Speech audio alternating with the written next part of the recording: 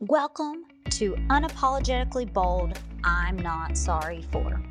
If you are a person that is tired of apologizing for being you, the human part of you that sometimes feels like it has to be different at home versus work versus play, the human side that just wants to be hot, humble, open, and transparent about your wants, desires, and uniqueness. If you answered yes, this podcast is for you. Join me, Emily Elrod, as I dive into conversations with amazing guests about what they are not sorry for in creative and loving ways. Let's get started. I'm so excited to have Justin. I have energy. Justin has energy. So we're going to be like, woohoo, this is going to be maybe too much for some people, but we're going to have fun. And of course, he had to rock his Hawaiian shirt, which I absolutely love. So I have been blessed to get to know Justin through LinkedIn, but then also through different ways of just having discussions about whys and how to be wise and your safety. You work in the safety realm. And so, Justin, thank you so much for joining me today. Emily, thank you so much for having me, and I am happy to be back. Yes. So, Justin, what are you not sorry for? I am not sorry for recognizing people within my organization or even outside of my organization for the work that they do, not only in the safety field, but just in general. I love it. So how did you get to that? And why did you find yourself saying that you don't need to be sorry for it? So that means that you had to apologize it prior. So how did you get to here? Definitely had to apologize for it a couple times. But that is a good question. So, as of your last show, and for the people who do not know me, my name is Justin DeFlameri. I am an environmental health and safety manager. I currently work for a company called Monogram Foods, where we make food for Starbucks and Dunkin' Donuts and TGI Fridays. I sit in on American Society of Safety Professionals and the National Safety Council. And, last time I was on the show, we talked about how we had a lot of fun with engagement activities for the employees to break language barriers down and how to engage your workforce. And with that rolls into this topic perfectly. And, that deals with prizes and recognition. And I am not sorry for recognizing the people that were picked. A lot of times I did have to apologize because, someone may that they should have got the prize over somebody else, or did not like the prize specifically that was given to them. So that is why we're here today. Mm-hmm. I love that, because two things I hear on that is, one is the trophy society that a lot of millennials are given, that we all should get a trophy because we're all going to win it. So why is it important to recognize individuals that go above and beyond, or just give effort and do the things and accomplish things? Why is it important to recognize them? Because I do know that you recognize everybody. So, and that's the thing. It's not that you just dismiss other people. I know your heart, like you recognize everybody. But why is it important to recognize those people? So I found, especially when you're trying to build a safety management system, that recognition lets the employee know that they're doing a good job. Everyone likes to be told that they're doing a good job. I don't think anybody wants to hear, hey, you're doing a bad job. And being recognized actually has been proven to have that, once they are recognized, to continue to work above and beyond for you, because they know that you appreciate their recognition. So, we've all heard, the people who leave companies because they have a bad boss. Well, that boss didn't either recognize them or didn't talk to them like a human being. When you recognize someone, again, that makes them feel appreciated and want to go above and beyond for you. Mm-hmm.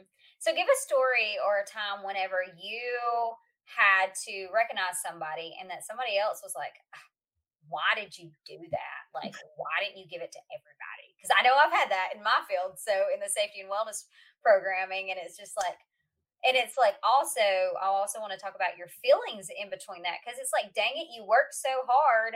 And then somebody's going to say, you should have done it this way. So let's talk about those things real quick. So that's a perfect question, especially for what's going on in the world today. And my buddy said, you better give me a shout out. So I have to shout out one of my colleagues and friends, Alex Hernandez. But he started a COVID champion. And what a COVID champion is someone who's we're essential workers where I work. I know a lot of people that follow you are essential workers and are continuing to work. It's very stressful if you have a newborn or, even going into work and, say you have a grandparent living with you or an elder parent living with you, going in and then coming home. So we wanted to recognize employees and make them feel appreciated. One of the things we did come up with was the COVID champion. And basically what that is, it's someone who, goes out there and they may enforce social distancing, every single day. They may recognize an improvement. They may wipe down the vending machines every hour, as opposed to what we enforce 2 hours, things of that nature. So what Alex did was he rolled that out to the group, and I wanted to put my own little spin on it, and kind of make it like my own. So he was giving out candy bars and king size, gum and candy bars and things like that. What I did was I was like, I personally feel like I love safety sticking at the forefront of my employees' brain. So if I give them a candy bar, that's great. A lot of times people order lunch for their prizes, but they only remember that once the lunch is gone, they forget about it. Why were they the champion? So I kind of psychologically wanted to give them something that they can look down and recognize themselves every time as being a safety champion. So what I did was I put a care package together of a COVID champion, and the bag said thank you. And in it, it was all the essential stuff you need: hand sanitizer, wipes. We had a bloodborne pathogen kit, and which entails, like, when you go to the grocery store, some people wear the disposable throwaway clothes and shoe covers, because for a while there, it was getting pretty crazy, and everyone had their different view on it. And we also put in a pen that said I'm a safety champion, and a box of tissues. So they got this bag. So again, you see the pen, they always recognize it. Well, some people did not like the bloodborne pathogen kit prize, and some people did not like the hand sanitizer because it was liquid and not gel. That's all you could get. And I felt myself, to answer your question, apologizing for putting the bag together. And sometimes, you're like, well, you know what? No one's happy. I'm not going to do it anymore. And I said, it's kind of like being in the restaurant business. The manager only gets called over when there's a problem. Never does he a good job, right? So I said, I'm not going to let it frustrate me. So we did it the next week. And, the next week I felt myself apologizing because we took an office employee and named her the COVID champion. And they said, well, she's not on the floor. And I said, well, that doesn't mean, and this is true, a lot of times people who sit in offices are looked at as, well, they don't work as hard as me because I'm on the floor. And vice versa. Some people who work on the floor, they say, well, I'm in the office, so I'm above them. We have to look at people as equals, because without the office person or the people on the floor, the company can't function. We need everybody.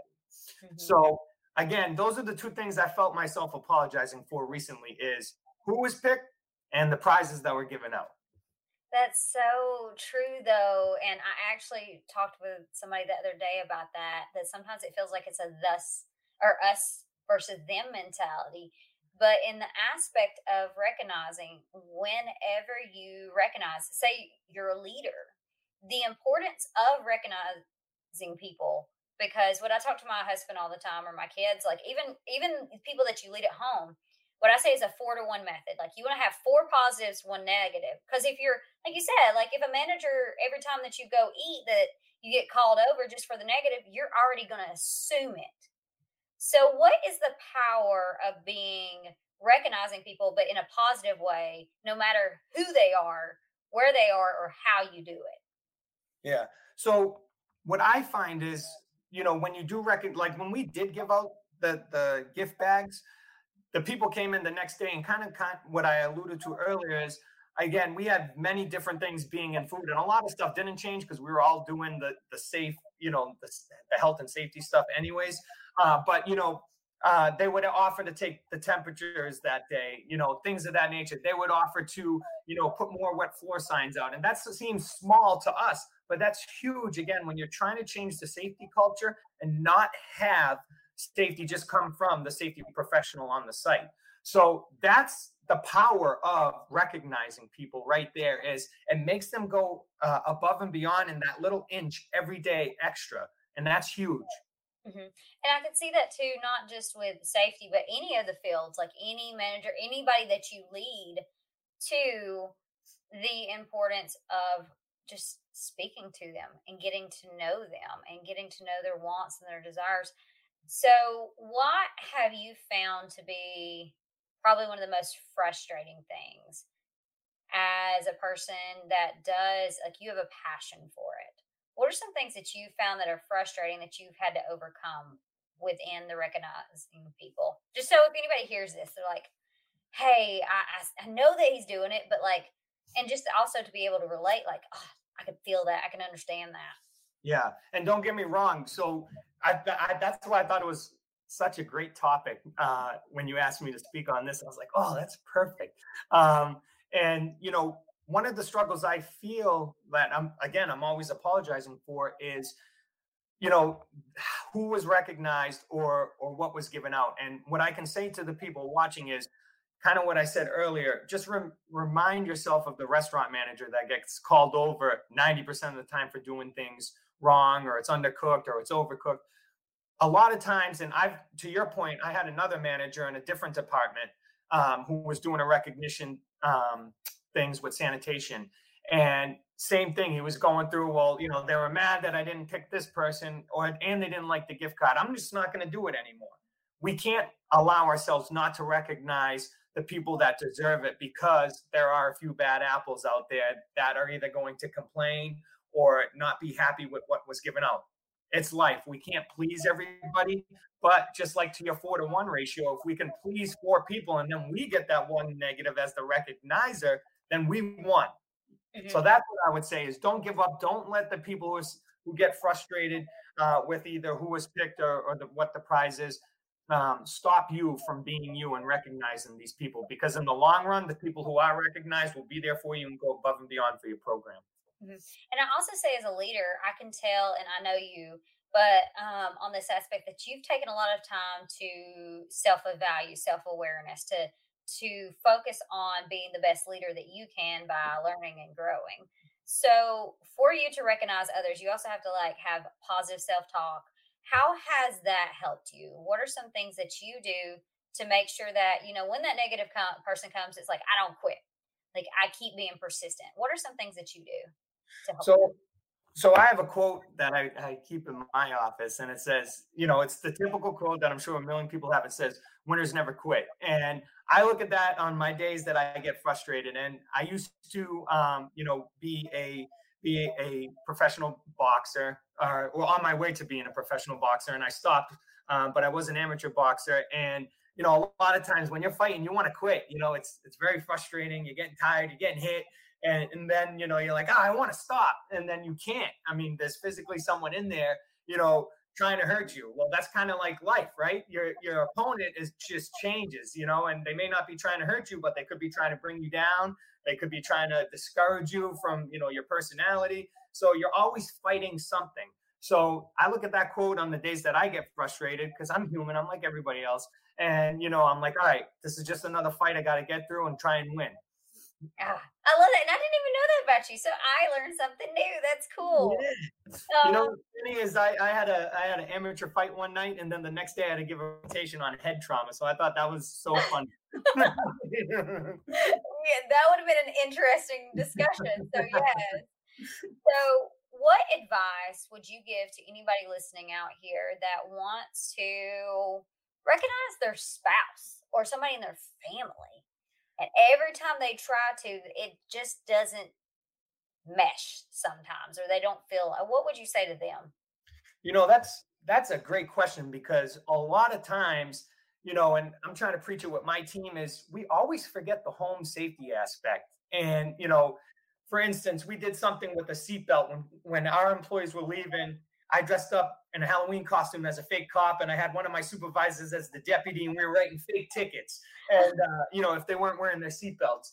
And our mindset was, let's get them thinking safety, even leaving the facility. Right. Mm-hmm. And you have a great question, because, a lot of times we leave safety at the door and we come home and, we don't think about safety or recognition. You don't have to be in safety, right, to recognize people. But it's kind of like the chef who cooks all day and then opens up a can of tuna because they're done cooking.